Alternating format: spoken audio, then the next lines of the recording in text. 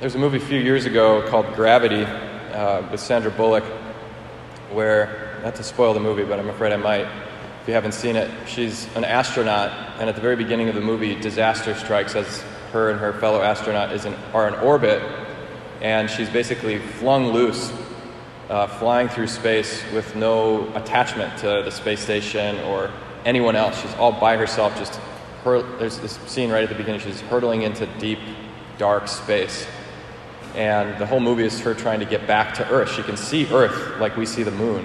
This big circle in her field of view, but she just can't get there. There's no connection to the Earth. And this is what's going to spoil the movie. Finally, she does get back to Earth. And this last scene is her just hugging the dirt. She's like just kissing the ground because she's finally grounded again. She's finally back home. I think there's something to me very moving about that. Just the feeling of gratitude for being grounded, for being connected. The gravitational pull of the Earth keeps us on Earth as much as we try to get off of it, as much as we try to shoot the moon and get into orbit, both physically and spiritually, emotionally. To create a world separate from the messy, dirty, weed-filled world that we live in. Human beings have always tried to build towers of Babel, tried to make a heaven on earth, rejecting the way things are. As sad as it is, there's sin and there's suffering, there's all sorts of weeds mixed in with the good wheat, good seed that God has planted. And coming to reckon with that reality that it's better to live here than some world that doesn't actually exist, some world of our own making, our own fantasy. Reminds me of a T.S. Eliot quote. He says, "Why should men love the church? Why should they love her laws? She tells them of life and death and of all that they would forget. She is tender where they would be hard and hard where they would like to be soft. She tells them of evil and sin and other unpleasant facts. They constantly try to escape from the darkness outside and within by dreaming of systems so perfect that no one will need to be good. But the man that is will shadow the man that pretends to be." In other words, reality always wins. You try to make your family perfect, you try to make the government perfect, you try to make your work situation perfect, you try to make yourself perfect. Reality will always overshadow the fantasy. And that's a good thing.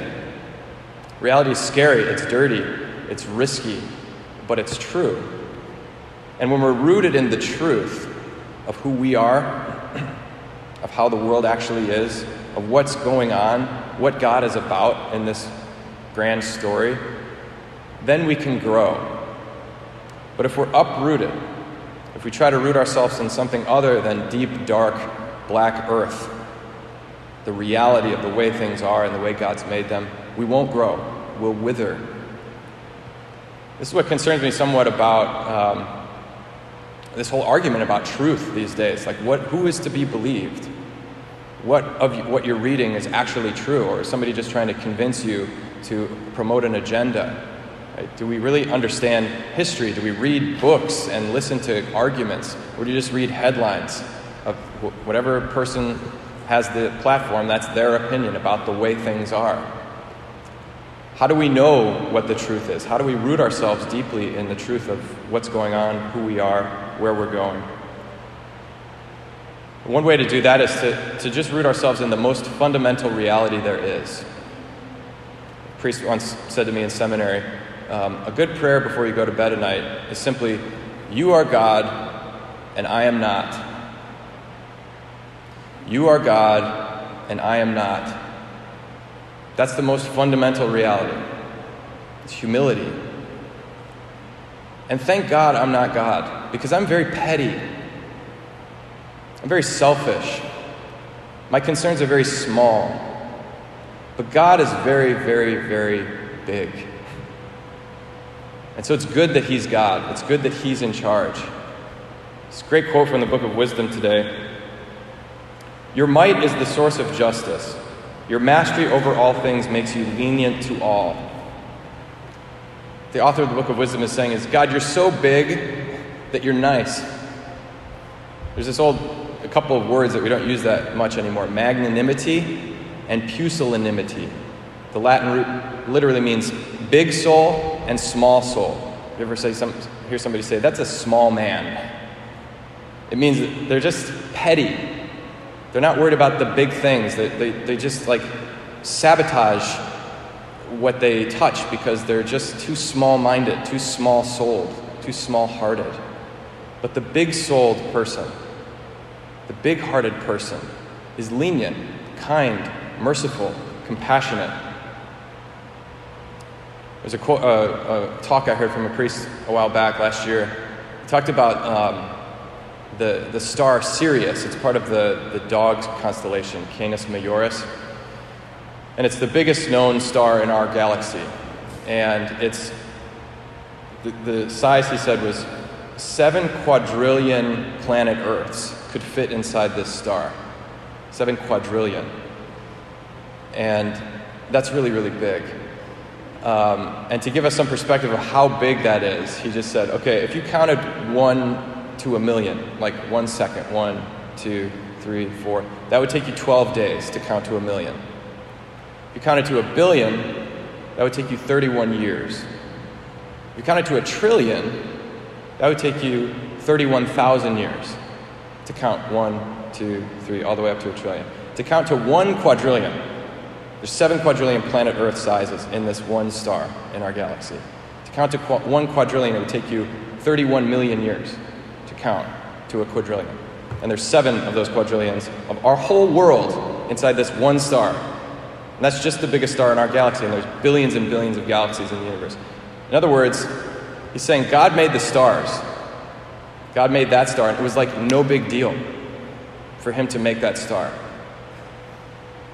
Right? And so, if God is that big, and what we Christians believe is that God is intensely interested in you and me, in taking care of us, in loving us, in bringing us back to life from the self-willed death that we've fallen into, which is sin.